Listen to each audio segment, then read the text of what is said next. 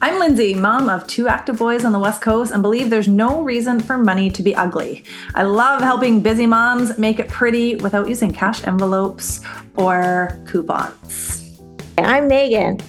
Me and my husband, we have 4 kiddos, and I relate more to the dad role than the mom. And I'm an HGTV loving, oversharing finance nerd. Together, we host the Money Stuff with Moms podcast. We understand the hashtag mom life, but we also can appreciate the big picture adulting responsibilities like money. In this podcast, we invite you to be a part of our no fluff, fun conversations that will give you helpful on-the-go finance tips. Even if it's just to peek behind the curtains to hear about what we are doing with our money. If there's anything I love more, it's having to not do things. Yes. I am a fan of delegating. I am a fan of having a minimal amount of responsibilities, but also knowing that I'm making progress. And so the topic for today is setting your money up on autopilot. I think that setting your money up on autopilot is probably one of the number one things that is going to take the stress out of your life, but also as you're getting set up on it, add stress to your life, because maybe what you were doing before was a little bit micromanagey. Because when I say setting something up on autopilot, it's not putting the blinders on and ignoring.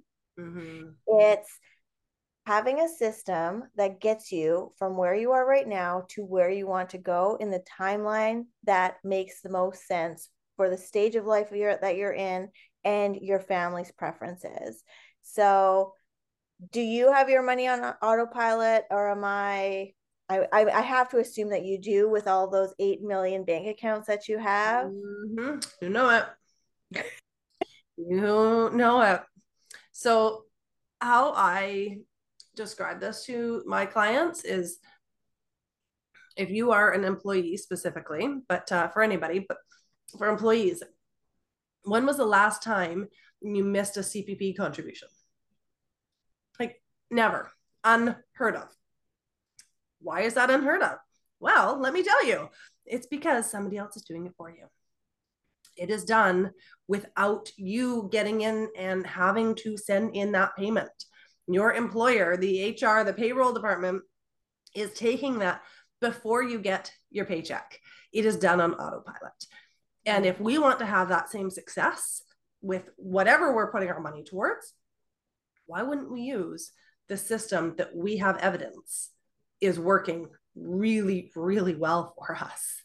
So it doesn't matter if it's a savings goal or a debt goal, or if it's just through bank account budgeting. I have all of my clients put their money on autopilot. Sometimes it's not possible with fluctuating incomes, the ones that are really like the highs and lows. But in that case, I'm encouraging those clients to be spending last month's income, which is a whole other topic that we can get into another time. Interesting. And sometimes setting your money up on autopilot could be as easy as starting out really small. So one of the conversations I just had with a family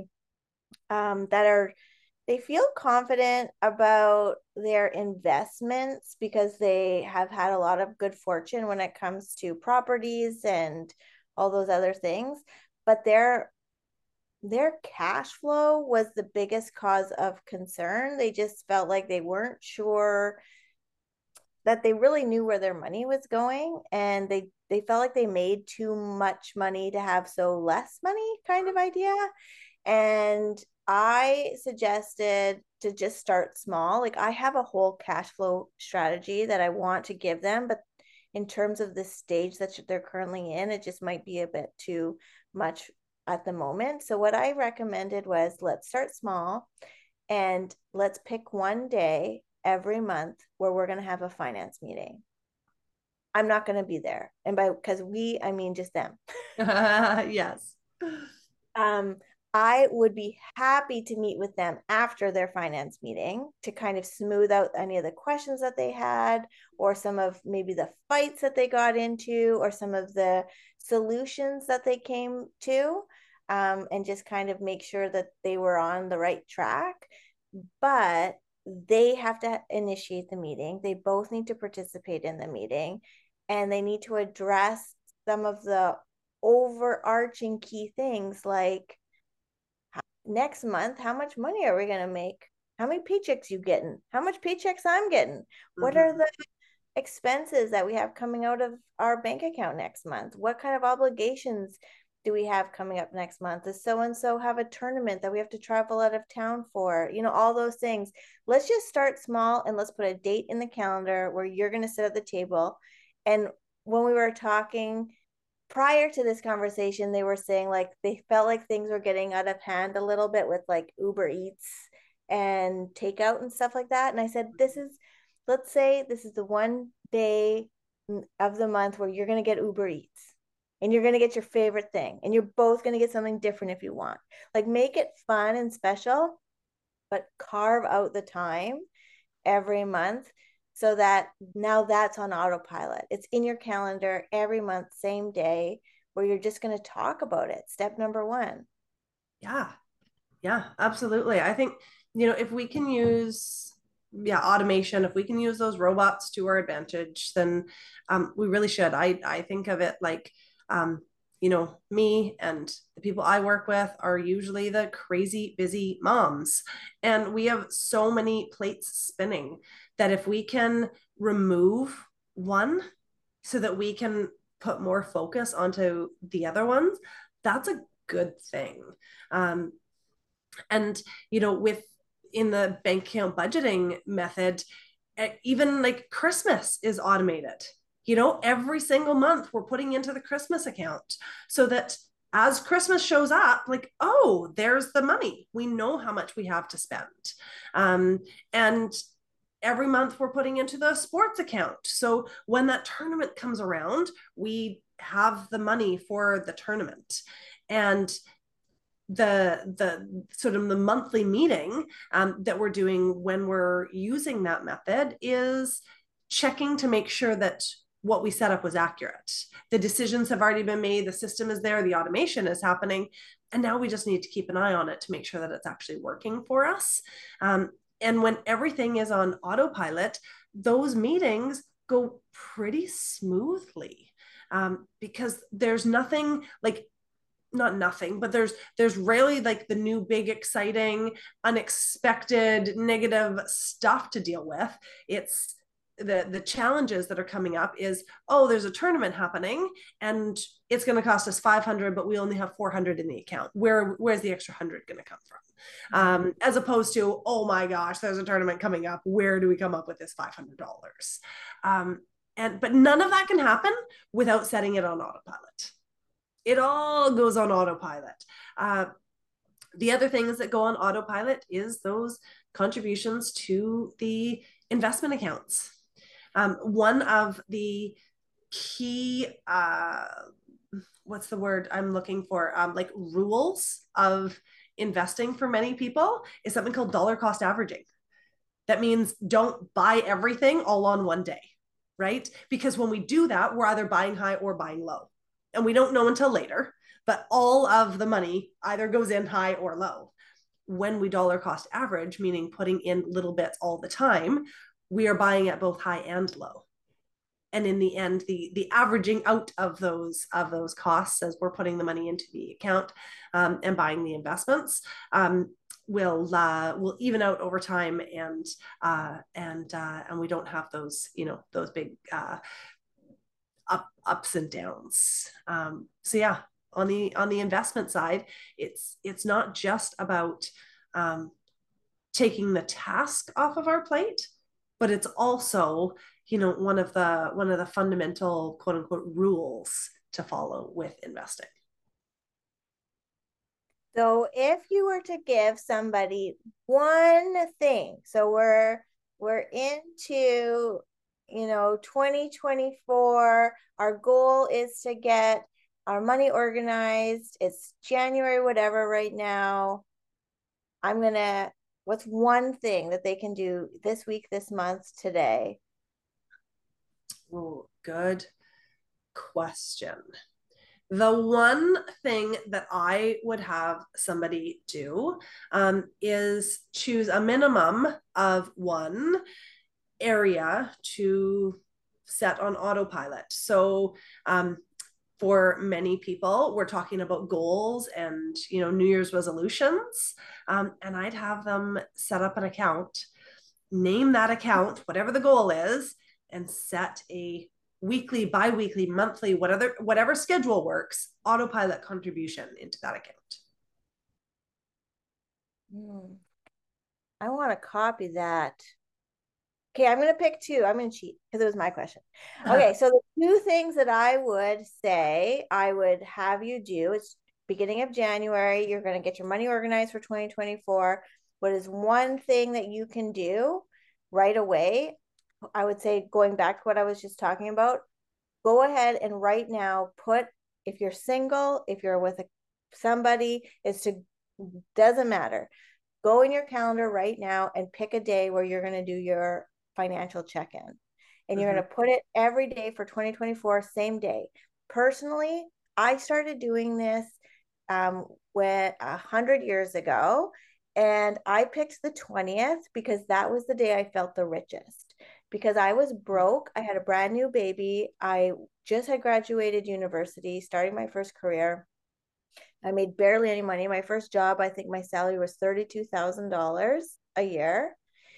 And on the 20th is when I got my baby money.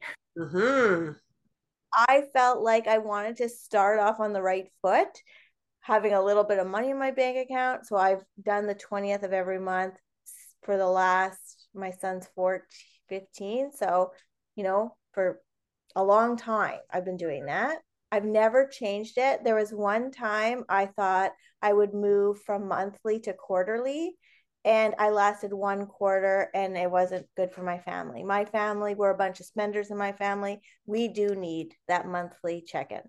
So in it, and I can send a template of what you need to track in that meeting.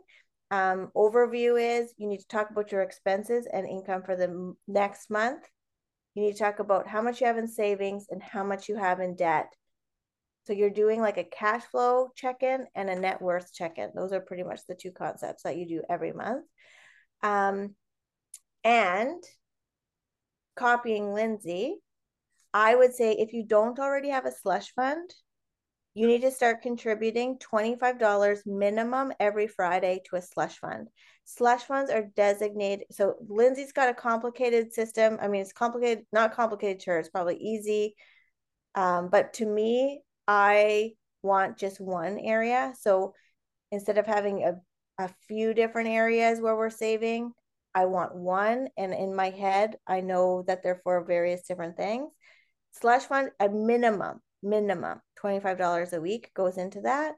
And the idea of a slush fund is for you to add to it and for you to use it. Get used to contributing to it, but you also get used to seeing the balance decrease, because that's the other thing that a lot of people are uncomfortable with. Is saving and then using it. It's like this weird thing. It's mindset. So I would say set up the meeting regularly, at least once a month, and have a slush fund every Friday on autopilot. Minimum $25 a week. Absolutely. You need money that is available to spend, right? On slush fund things, on whatever the things are. The money needs to be there. And if you don't put it aside, it often gets used up in other areas that maybe you didn't want it to. So I would totally agree with that. And I just wanted to add the monthly meeting, how I've done it with the members in the Pretty Money Club for the last couple of years is we meet on the 27th of the month. And the reason that we chose that date is because we're pretty clear on the 27th what we've earned. And what that current month is going to look like. And our goal is to, in the following month, be allocating and spending what we earned and received in this current month. So by the 27th, we're pretty sure of how much is going to come in that month. And then we can go and allocate it out so that all the decisions are pre-made on what we're going to spend where throughout the month. And that's one more thing that can be done on autopilot. So we picked that date, close to the 20th, but a little bit later. So I hope that everybody go and find a date in your calendar that works for your family, and go and open an account and get some money in it. Thanks for spending your time with us today. If you heard anything that piqued your interest, check out the show notes because we probably have some extra deets or links down there. Your homework for today: go talk to someone about your money. Either your spouse, your kids, your coworker, or a licensed professional. And if you don't like those humans today, we're always talking in Lindsay's Facebook group, Black is the New Red. So join us over there. Head over to Facebook, type in Black is the New Red. You'll see so many amazing, like-minded individuals in there, trying to get better, asking the right questions, supporting one another. We look forward to hanging out with you again on your next dog walk or while you watch soccer practice from the sidelines. Cheers.